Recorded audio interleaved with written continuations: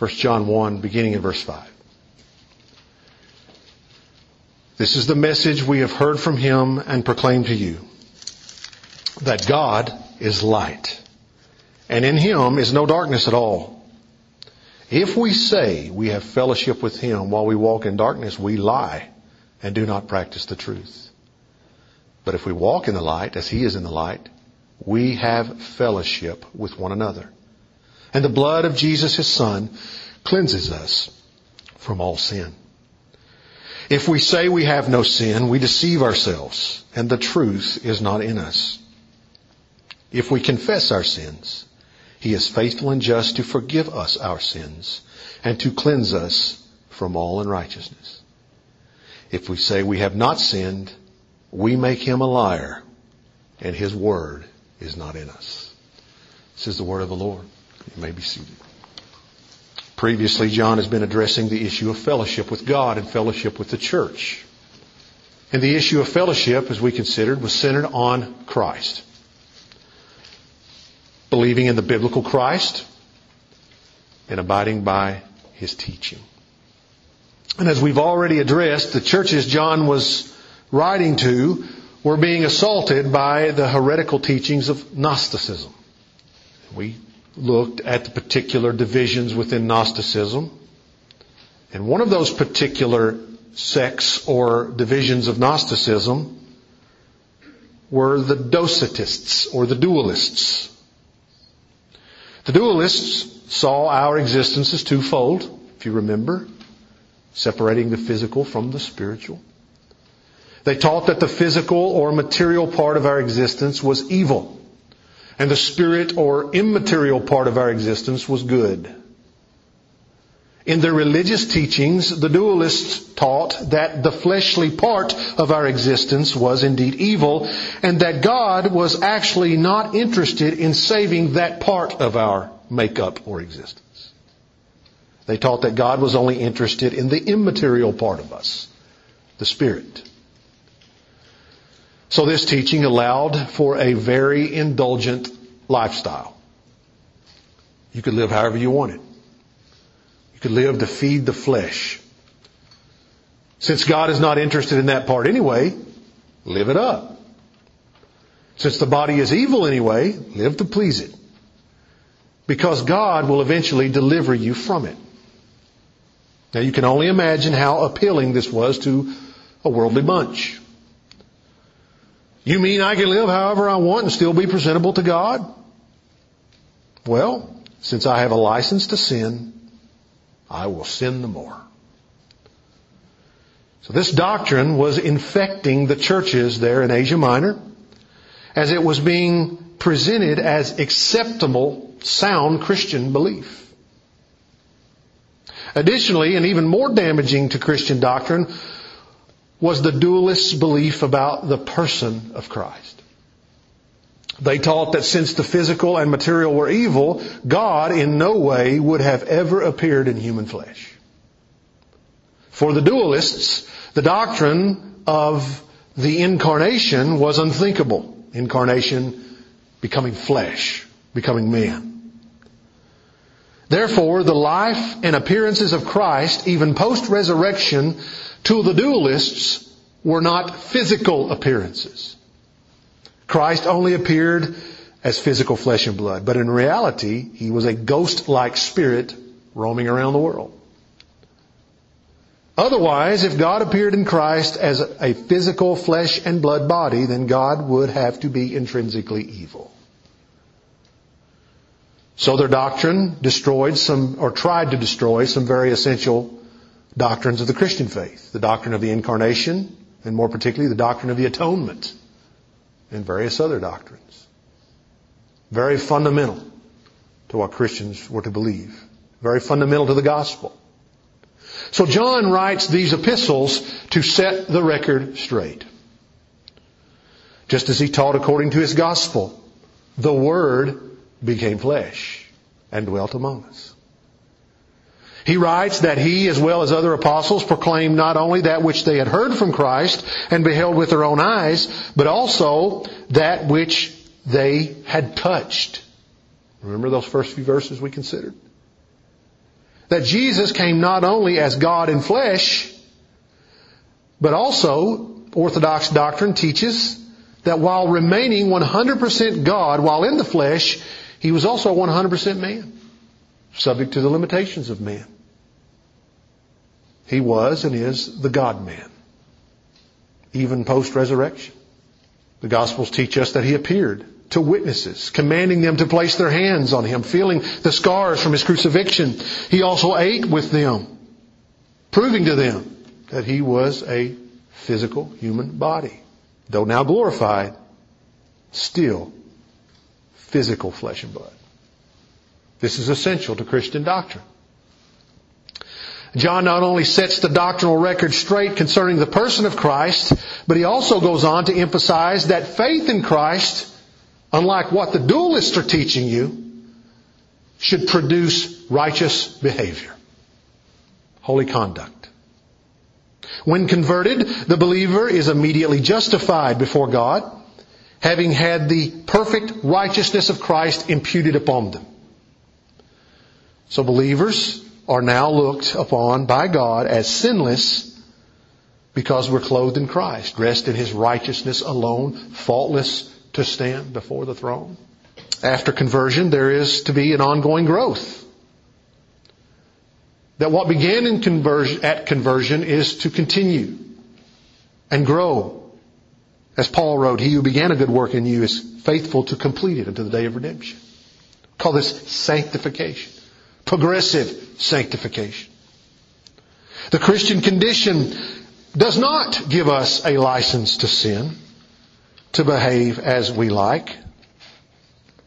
Some, I believe, misunderstood Luther when Luther said, sin boldly, but believe more boldly in Christ. I don't think Luther at all meant that you can live however you want, but some in the Lutheran tradition would teach kind of an antinomianistic lifestyle where it means you can sin the more so that grace may abound. But that is consistent with the dualist doctrine. Live however you want. But more particularly, God is not after your flesh. He's not after the body, the material part of us. He's only after the spiritual part of it. And that part is evil. The spiritual part is good. But John sets the record straight doctrinally about the holistic approach to Christian belief and behavior. That when the Spirit of God is implanted within us at conversion, there is now testimony in our hearts to obey the Word of God, the commands of Christ. That when He implants the Spirit within us, He cultivates the desire of ongoing repentance and of ongoing desire to, as we've read, walk in the light. It is not that we now walk in obedience to earn salvation or even to keep salvation, but we walk in the light to honor Christ, to grow in the knowledge of righteousness. John teaches that this bears testimony to our salvation and the power of God that now works in our lives. The Bible says that those who are in Christ Jesus are new creations. The old has passed away, the new has come. Paul would write in Romans, we're no longer to sin the more, thinking that grace may abound. For those who are in Christ Jesus, we'll desire to mortify sin, that is to put it to death, and also to strive to walk in the light, to walk in obedience. This is the essence of what John is addressing in our current passage, verses 8 through 10. Orthodoxy, that is right doctrine, revealed through orthopraxy, right behavior, believing conduct, walking in the light. A pattern of life that is described as obedience to Christ. Behavior that is described as disciplined and righteous. John teaches that this bears evidence of being in fellowship with God and fellowship with His people. Now, without knowing the background of the doctrinal and practical confusion caused by the Gnostics in this context, we could be in danger of misinterpreting this text and misappropriating it. It is very important that we know some of the particular doctrinal struggles John was addressing, as well as reminding ourselves to whom John is writing. Who's he writing to? The church. Do not forget that. He is not writing to unbelievers who have never heard the gospel. He is writing to professing believers who have been dealing with Christian doctrine for some time. That is why you'll read on in this epistle, seeing him call them affectionately, my little children. He's writing to the church, believers. He endears them as converts to Christianity, believers in Christ, who have perhaps come to faith under his particular ministry, but if not, definitely through the apostolic witness and instruction. So as we read in this epistle, he is confident of their faith, but he knows how vulnerable they are to heresy. Now, if a church under direct apostolic instruction and supervision could be vulnerable to heresy, then how much the more could we who are under the supervision and instruction of Joe Allen? We're vulnerable. Don't ever think you've arrived and come to the point that you can't be seduced into believing something that is inconsistent or false with the teachings of Christ. So John here writes to help these believers persevere in sound Christian doctrine and faithful practice. Now we especially need to be reminded of these things when interpreting verse 9 in our passage. When I read that, many of you just looked up at me because you could quote it from memory. This verse has been famously used throughout more recent church history as an evangelistic text. But in context and in light of authorial intent, this verse was motivated, it should be more appropriately used to address Christian sanctification, Christian growth. It was not necessarily given to bring the unbeliever to Christ, but it was given to persevere the struggling believer in the faith. You say, I have used that verse so many times in gospel presentation, and we're going to look at that verse. And I'm not saying that the things in that verse are part of the gospel process or coming to faith. But if we go to context and authorial intent, it wasn't used for that matter. We'll look at three things today. Number one, verse 8 teaches us that we are not to be deceived through denial. What do I mean by that? Look at verse 8 again. If we say we have no sin, we deceive ourselves, and the truth is not in us. Do not be deceived through denial. Remember, John is dealing with heretics who were claiming that before God, they had no sin. That is, they taught that the part that God wanted, their spirits, remained sinless. This is not true according to the gospel. It is not true even of true believers, Christians. Yes, in justification, that is at conversion, when the Spirit of God imputes the righteousness of Christ upon us, we are immediately justified, cleared before God of sin, positionally standing before God as if we are sinless because we're in Christ.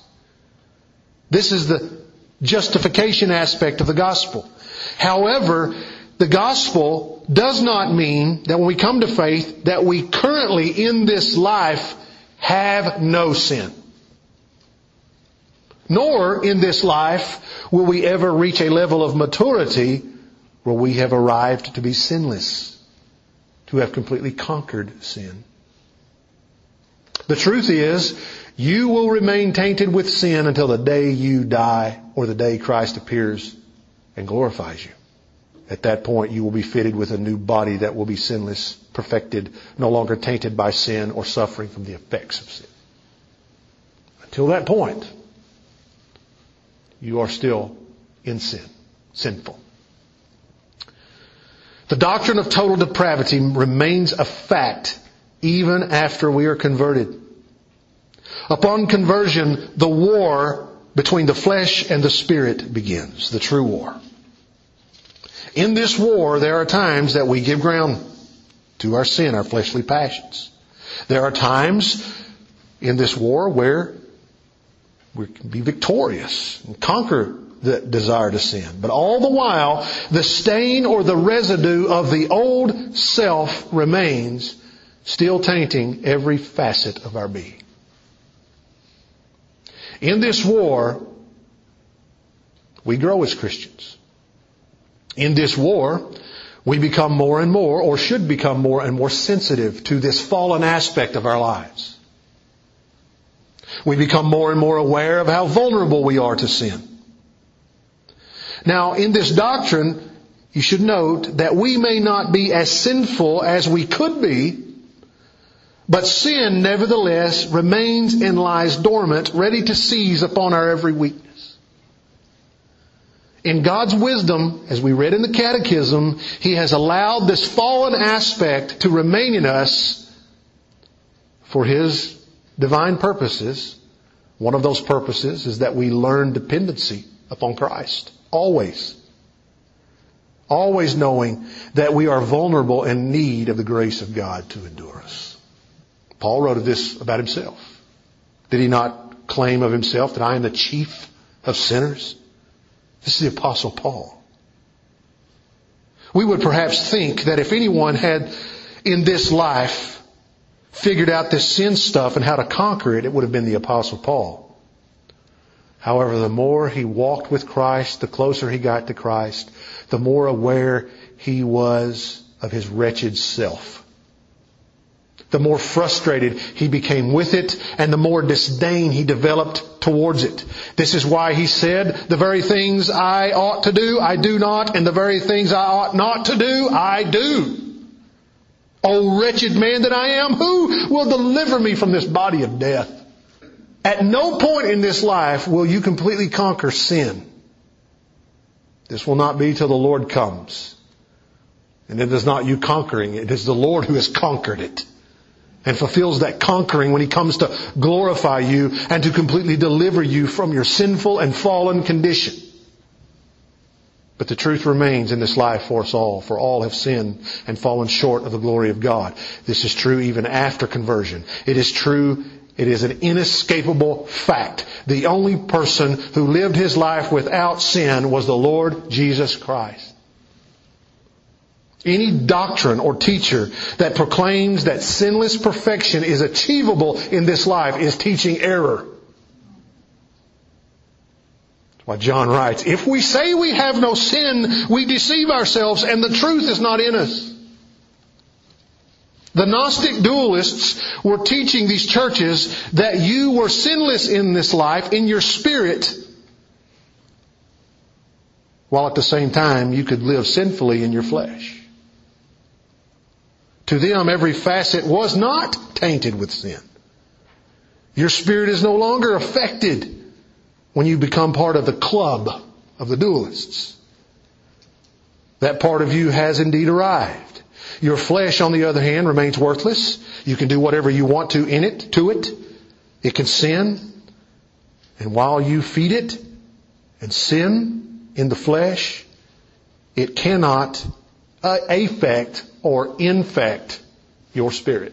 Now, I do not think any person in this sanctuary today would claim sinlessness as the Gnostics. So you may be asking, how does this text particularly apply to me? What truth could I gain from this text to help me understand about myself? I'm not a Gnostic. I don't claim that. So I don't want to leave you without a practical lesson from this text. We are not necessarily struggling because we have embraced the Gnostic dualist heresy. But we do, if you're like me, have a tendency at times to puff ourselves up and deny our sinful contributions in various situations. My tendency so often is to allow my pride to get in the way. We always need to beware of our sin in conflict. We have a tendency to excuse ourselves and rush to condemn others. They are at fault, or they are more at fault than I am. If we are ever to experience healing in our relationships and situations, we need to be focused on our sinful contributions to our broken and struggling relationships. Pastor, I'm not without sin, but I have not sinned as much, or I have not done this or that to the degree that they have achieved or reached. Church, beware of sinful pride that keeps you from being humble and working toward reconciliation with your neighbor, your Christian brother or sister, your spouse, or whomever. If we rewind all the way back to verse 5, walking in the light demands humble confession and honesty. This requires taking inventory of our hearts and taking ownership of our sin, confessing it before offended parties, letting them know that regardless of who is more at fault, acknowledging you are at fault to some degree and at taking responsibility for that. You want others to know that you have sinned and that you have failed them. And more importantly, you have failed Christ. You want healing in your marriages, in your families, in the workplace, in the church, or with your neighbor. So practice humble confession as you take ownership for your contributing sin. It is hard to believe we are ever without sin in particular conflicts. When we come to grips with this, you will find a life filled more with harmony, peace, and so much less heartache. Also, nothing proclaims and evidences the gospel to a lost world more than when Christians humble themselves and take ownership for their sin. Do not be deceived through denial. Do not deny your sinful contributions. Do not deceive yourself into thinking that you're squeaky clean. And the more disciplined you are in the faith and the more faithful you walk with Christ and stay in the Word, I'm going to tell you, the more God will draw you into His holiness and you will see through His light how much of a wretch you remain to be. You remember singing in that hymn today, "For such a worm as I." So many people are stripping that kind of language out of hymns today because we've got to be positive. Well, the gospel is positive, but not when it shines the light of God's holiness upon our condition. Man, it really diagnoses the putrid, foul things that are in our heart and that remain to be in our heart. And that's a gracious work of God in our sanctification. And when you see that about yourselves, it will aid you, particularly in conflict and how you deal with other people who are struggling with sin. That you see them in light of yourselves. But for the grace of God, I would be right there in that cesspool. I've been in cesspools in my life. Perhaps I'm currently wading through one. I want to warn you, the closer you get to the Lord Jesus and the more faithful you are in reading His Word, you're going to find that you're not only knee deep, you're perhaps neck deep in it. But Jesus is there. The Father is there through His Spirit to draw us out, to clean us up. But this takes His holy surgery upon our hearts and that continual diagnosis, that continual revelation into our lives and our hearts. And when we see it, rather than running from it and hiding and living in secrecy, we're honest with ourselves and who we are. And repent, mortify, put it off, war against it. So do not be deceived through denial. We may not be confessing sinlessness. "Oh, Pastor, I'm not sinless." But how so often we want to cast blame and not look at ourselves to such a degree as we would look at other sinners. We are a wretched lot. We are worms. And may it keep us on our knees, continue looking to Christ, knowing that the righteousness given us, we have not achieved. We have not even come close. Even that which we attempt to do that is good, it is like filthy rags before God. That the goodness that God accepts before Him is the righteousness that He achieved through Christ and is placed upon us. That keeps us humble before God and before one another. Secondly, the text teaches us that we need to continually give evidence of our cleansing. Give evidence of your cleansing from sin. Look at verse 9. And you can quote this from memory. "If we confess our sins, He is faithful and just to forgive us our sins and cleanse us from all unrighteousness." How many times have you heard this verse used in an evangelistic context or presentation? Now, it is true that when we come to Christ, we confess. Confession is part of repentance. That we agree that we are sinners. It is true that when we come to Christ, we are forgiven of our sins. And we are cleansed from all unrighteousness. Those things are true evangelistically. Everything about this verse is true upon conversion. However, is the apostle using this text in an evangelistic context. Again, who is he writing to? The church. He is not writing to a group of people who have never heard the gospel. He is writing to people who have professed Christ and given ample evidence of conversion. This is why he addressed them very affectionately, my little children. So, I am perhaps asking you this morning to look at this text a little differently than perhaps you have looked at it in the past. And you may still disagree with me and go on using it evangelistically, but at least for the time being, hear me out. What we should gather from context is that while confession of sin is absolutely crucial to entering the light, that is, being justified, being converted, John means to teach us here that confession of sin is absolutely critical to walking in the light. Confession of sin is critical to Christian growth, sanctification. It is not just a one-time thing to enter the kingdom, but serves as evidence of you belonging to the kingdom and you're growing. So I want to warn you that to use this text evangelistically can at times cultivate doctrinal error.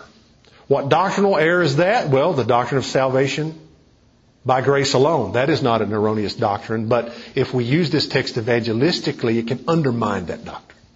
To interpret this verse appropriately, we've got to do two things. First, verse 9 must be interpreted in light of other Scripture. The context of the whole Bible as well as the immediate context. He's writing to the church. That's the immediate context. Well, that pumps the brakes a bit on using it evangelistically. But also to interpret it in light of the entirety of Scripture. We notice that in the text, and it's translated appropriately here from the Greek, that this is an if-then statement. Meaning it is a conditional statement, conditional clause. If I do A, then B and C occur. If I confess, then God forgives and cleanses. If confession is made, forgiveness and cleansing result.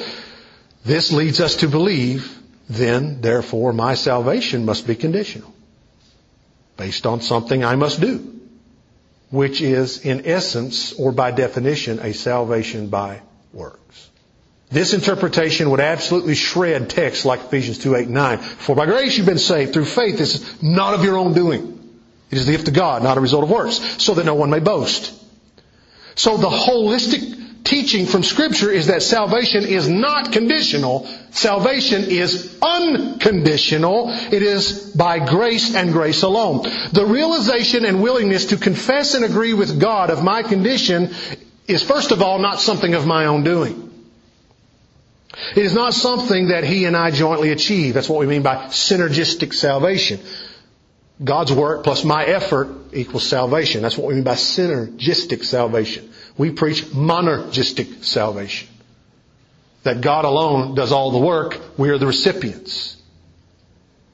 So the gospel work, if we were to look at this evangelistically, in that confessing sin so that we would be cleansed and receive righteousness, that confession, therefore, must be a desire and ability, first of all, granted to me by God. It is by grace. It is achieved 100% by God within me.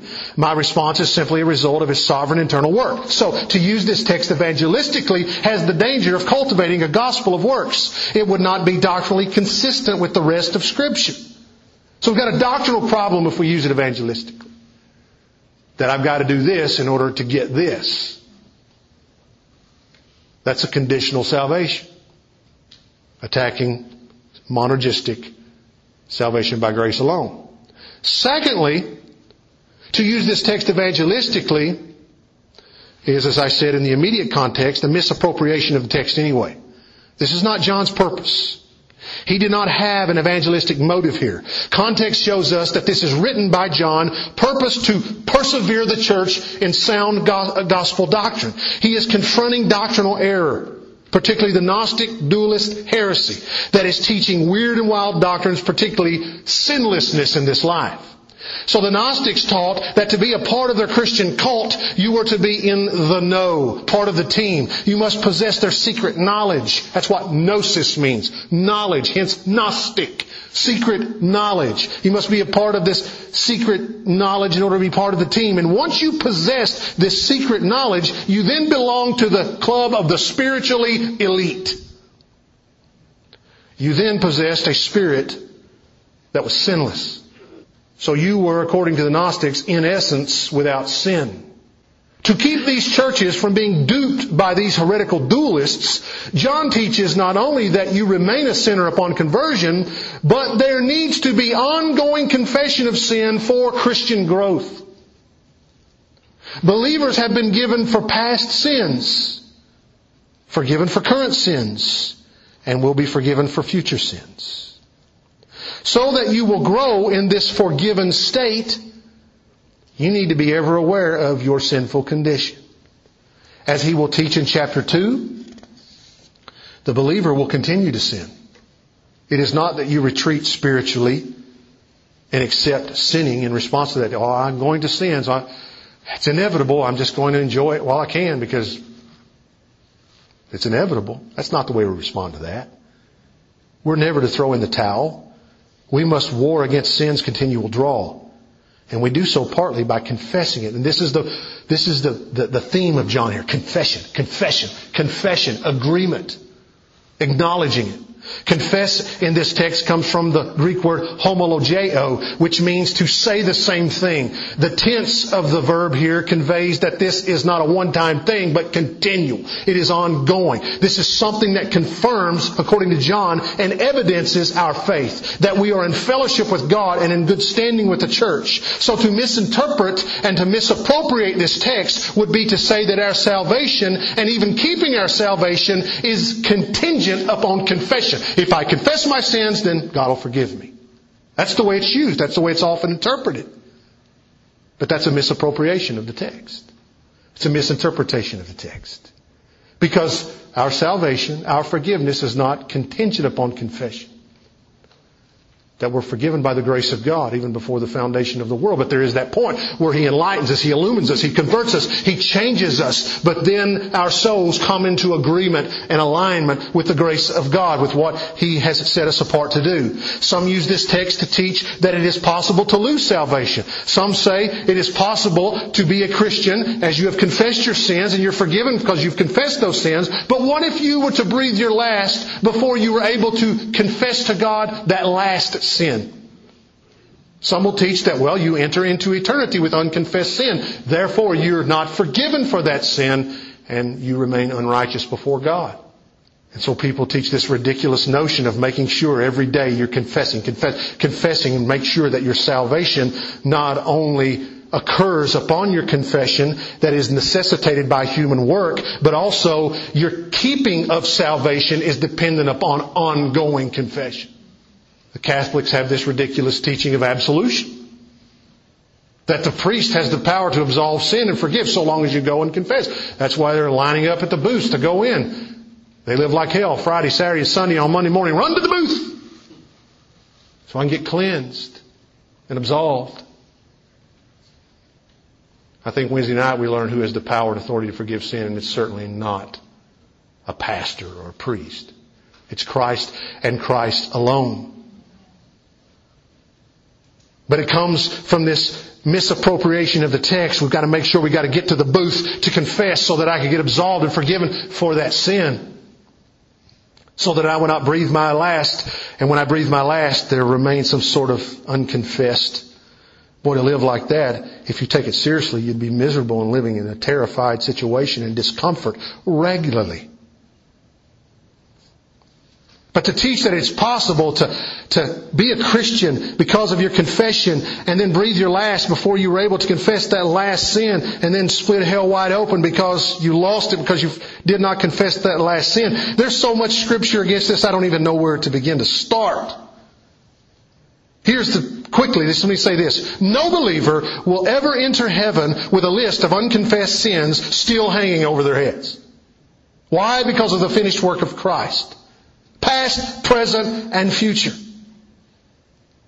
Christ completely covers all of the sins of those who believe, including those that remain unconfessed. This text was not intended to be used evangelistically or used to teach a doctrine of conditional salvation or conditional persevering salvation. It is addressing sanctification and persevering faith, growth in faith. John MacArthur writes this. He could say it better than I can. Quote, what John is actually saying here about confession is that since believers are forgiven, they will regularly confess their sins. Stated another way, their forgiveness is not because of their ongoing confession, but their ongoing pattern of penitence and confession is because of their forgiveness and transformation. As the Holy Spirit sanctifies believers, He continually produces within them a hatred for sin which results in penitent hearts and a sincere acknowledgement of their sins. The more believers grow in Christ, the greater their hatred of sin becomes and the deeper is their penitence. End quote. If we confess our sins, He, God, is faithful and just to forgive our sins and cleanse us from unrighteousness. According to context, this means that ongoing confession and hatred for sin gives evidence of God's cleansing for sin and ongoing cleansing in the believer's life. Ignoring sin and continued indulgence and growth in sin gives evidence of the opposite. So the charge here is that we need to give evidence of our cleansing. Our cleansing is not conditional based on what we do. Our cleansing is based on God's grace, that we are forgiven. And to show and confirm and affirm that God has forgiven us, we practice regularly humble confession before Him. That gives evidence that He has cleansed, is cleansing, and will cleanse. What does this look like in our lives? Husbands, as we confess our sins to God, if we offend our wives, we confess our sin to our wives. Wives, we confess to our husbands. Brothers and sisters in the church, confess to one another. Confess your sin to one another, not to receive forgiveness. It is because you have been forgiven. And you walk humbly before one another. And you confess. It's part of a repentant lifestyle, a sanctified life. Confess your sin to the one you have wronged, but ultimately confess your sins to God. Plead for grace to overcome and mortify the besetting sins in your life. What is a besetting sin? It is that sin that continually trips you up and gnaws at you that you just cannot seem to conquer. We all have them. Confession of sin does not save you or keep you saved. You do this because you have been saved. You reveal that God has cleansed and is cleansing you. So verse 9, what I submit to you, must be interpreted and applied in light of context and the holistic interpretation of Scripture. Scripture must be interpreted based on other Scripture. If this text is used evangelistically, setting up a conditional salvation, and we've got a host of Scriptures we will have a problem with. And then we're tearing it out of context and using it in a way that John did not. My little children, this needs to be a pattern in your life. Not for salvation. It's a pattern in your life to reveal that you have been saved. Confess your sin. And going to the Greek, the tense, ongoing. As you regularly confess your sins. God is regularly faithful to forgive your sins and cleanse you of your unrighteousness. Now I understand that when we read that in an English sense, we grasp from it a conditional clause. But to help us interpret it accurately and be consistent with biblical theology, it's got to be kept within context. And don't allow your English to do a disservice to the meaning of the text. As we apply it in our lives, does your life, does your walk consistently practice humble confession, agreement, acknowledgement of sin? You'll never war against it if you don't come to the point of agreeing that, God, I'm a sinner. I've got to mortify this sin. And we've talked about how God sees sin in previous sermons here in John. And this is crescendoing to the end to help us wage war against the sin in our lives, in our hearts. Third and finally, we need to be aware of what we communicate through no confession. Beware of what you communicate through no confession. Verse 10, if we say we have not sinned, We make God a liar and His Word is not in us. As John confronts the heresy of his day, he declares that if one claims that he or she has not sinned, they are not only lying, but they're committing the ultimate blasphemy. They are making God to be a liar. We can look at Scripture and see that they make God a liar in two ways. Number one, they explicitly deny the Word's diagnosis of the human condition. The Bible's clear. For all have sinned and fallen short of the glory of God. Read Romans 3, beginning in verse 10. As Paul describes man's desperate condition before God. There's no one who does good. There's no one who seeks. Talks about how our speech, our lips are open graves. The venom of serpents is on our lips. I mean, it's just a constant bombardment of the sinful description of man. And Paul, as well as the rest of Scripture, means to tell us that no one is exempt. All are condemned before God. All may not sin to the same degree and frequency, but all are sinners. Paul makes it clear in Romans that we are not sinners because we sin, but that we sin because we're sinners. He teaches that we're born in enmity with God. Being a sinner is an inescapable condition. It is unavoidable. That at conception, as the psalmist wrote in Psalm 51 verse 5, in my mother's womb I was conceived in sin. And even as I exit the womb, Psalm 58 verse 3, the wicked go astray from birth. I am doomed to sin because I am conceived in sin. Romans 5:12, Paul teaches that because one man died, one man sinned, death came to all. The condition spread to all. This is what we mean by original sin. No one can escape it. The only one who did, Christ, via virgin birth. But we are Adam and Eve's posterity. Because of our original patriarch, we inherit it. We're condemned. We're doomed. It's inescapable. We will sin. So, John says here to deny sin is to deny our condition. And to deny it, we blaspheme God. We make Him a liar. He says His Word is not in us. This is what the Word teaches. You want to go around teaching a sinless condition, you make God to be a liar. This is blasphemy. Secondly, when we say we have not sinned, we deny the need for a Savior.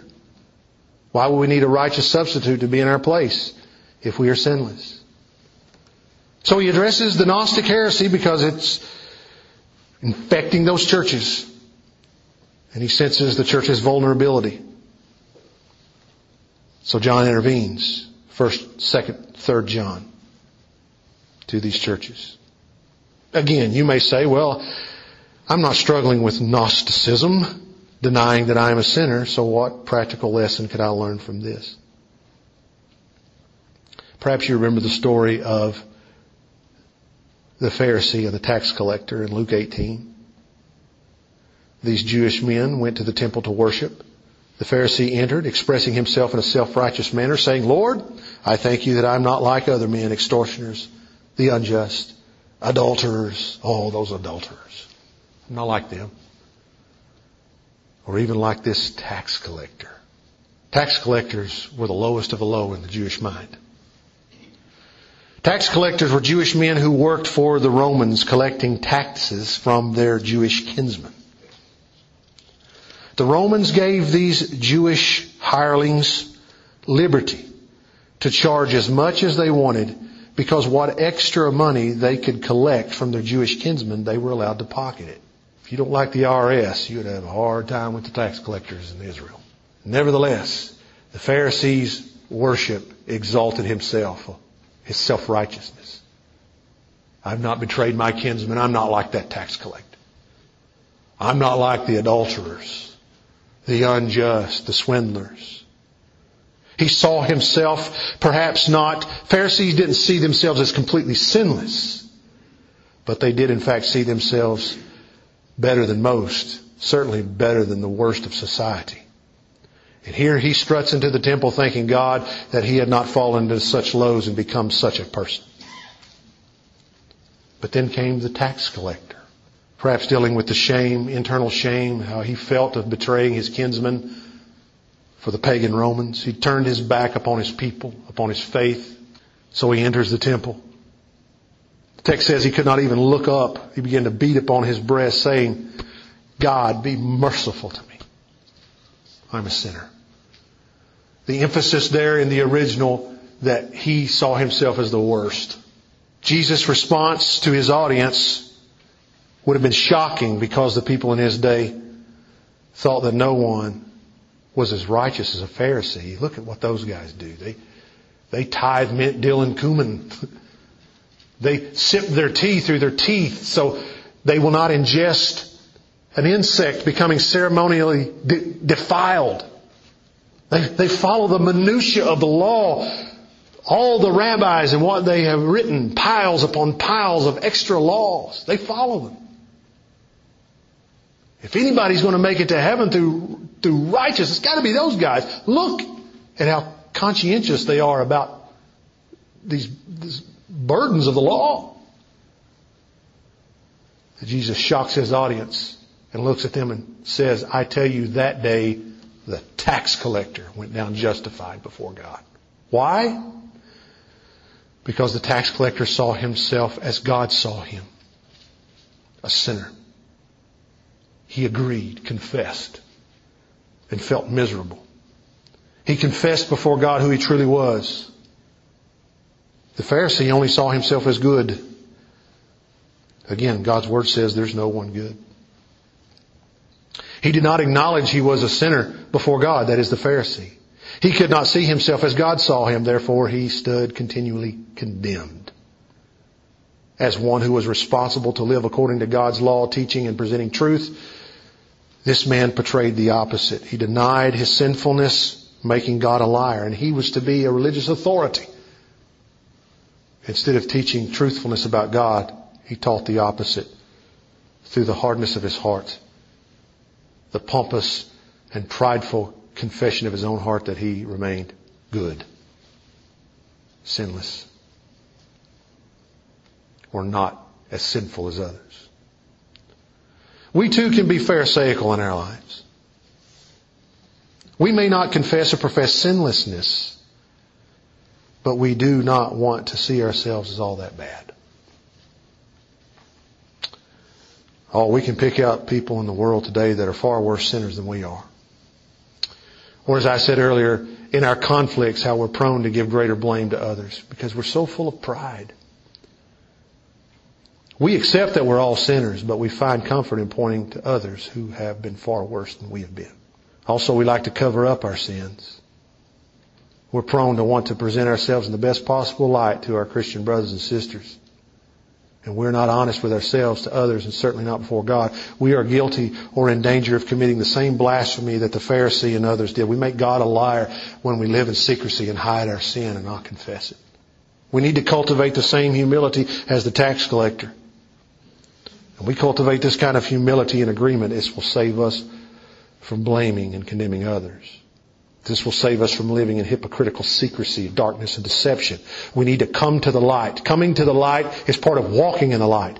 And I got to warn you, you know this, exposing light can be painful, shameful, but it is purifying and redemptive. Beware of what you communicate of God through neglecting and avoiding confession, hiding your sin. We may not be confessing sinlessness. I don't think any of us would confess that. But at times we can be prone because of embarrassment and shame of hiding our sin, not squaring up before God, taking inventory of our own hearts. What helps is we walk closer and closer to the Lord Jesus. I want to tell you, the more you drift from the church and you drift from the disciplines of the faith, you drift from those who love you, the more you're going to wander into the darkness. The more your heart is going to become calcified. You start to look like anything but a Christian. You start looking, well, I'm not so bad. Look at these others. You start finding comfort in condemning others. And here John, he's writing to a church that's being duped or possibly or vulnerable to Gnostic heretics. But we're all vulnerable to sin and thinking this way. And here this epistle comes to us, shining light into our hearts, exposing us for who we are, and we need to respond humbly and appropriately, agreeing, confessing, beware that we make God out to be a liar when we live in such a way. So the pattern of one being in fellowship with God and His people is confession. Humble confession. It gives evidence of being cleansed. There may be a therapeutic nature to confession, but John is not teaching here that if you confess, then you obligate God to save you. You're saved by grace. That confession is a pattern, and it becomes a natural pattern to those who have been converted, to those who have come to Christ. And it needs to be a regular occurrence for Christian growth and perseverance. So we walk in the light as He is in the light. His light shines upon us and exposes us for who we are. If we say we have no sin, we make God out to be a liar. The truth is not in us. But this ongoing confession reveals of His ongoing cleansing and forgiveness. This is the light. This is where I want to walk. I want to walk in this light. And love me enough when I start to stray into the darkness. Come after me and plead with me to get back into the light, knowing that I am just as much a sinner as you are. I may not have stepped to such lows or such degrees as the world has, and such diabolical sin before God, but I know that before God we are all condemned already. We're standing before God as sinners, and we deserve the fury of His fire. We deserve hell. All of us do. Just for the very fact that He has not plunged us into hell right now is a testimony to His loving grace. But that He's gone beyond that and He's spared us. And He's shined the light of His truth into our hearts. Showed us, been gracious and merciful enough to show us who we are in light of Himself. And put upon us the righteousness of Christ. And now we ought to be the most humble people on the planet. Coming before Him regularly. God, I have failed you. I have this besetting sin that puts the gospel in a bad light. That teaches an inconsistent, hypocritical message about Christianity. Oh, God, help me to walk in the light and to put away this sin. But for the grace of God, we would all be in the same cesspool as everyone else. We're no better than anyone else. We're sinners saved by grace. May we continually humbly acknowledge that and cultivate that. Continually confessing our sin and walking closer and closer to Christ. May God add blessing to the reading, hearing, and proclamation of His Word.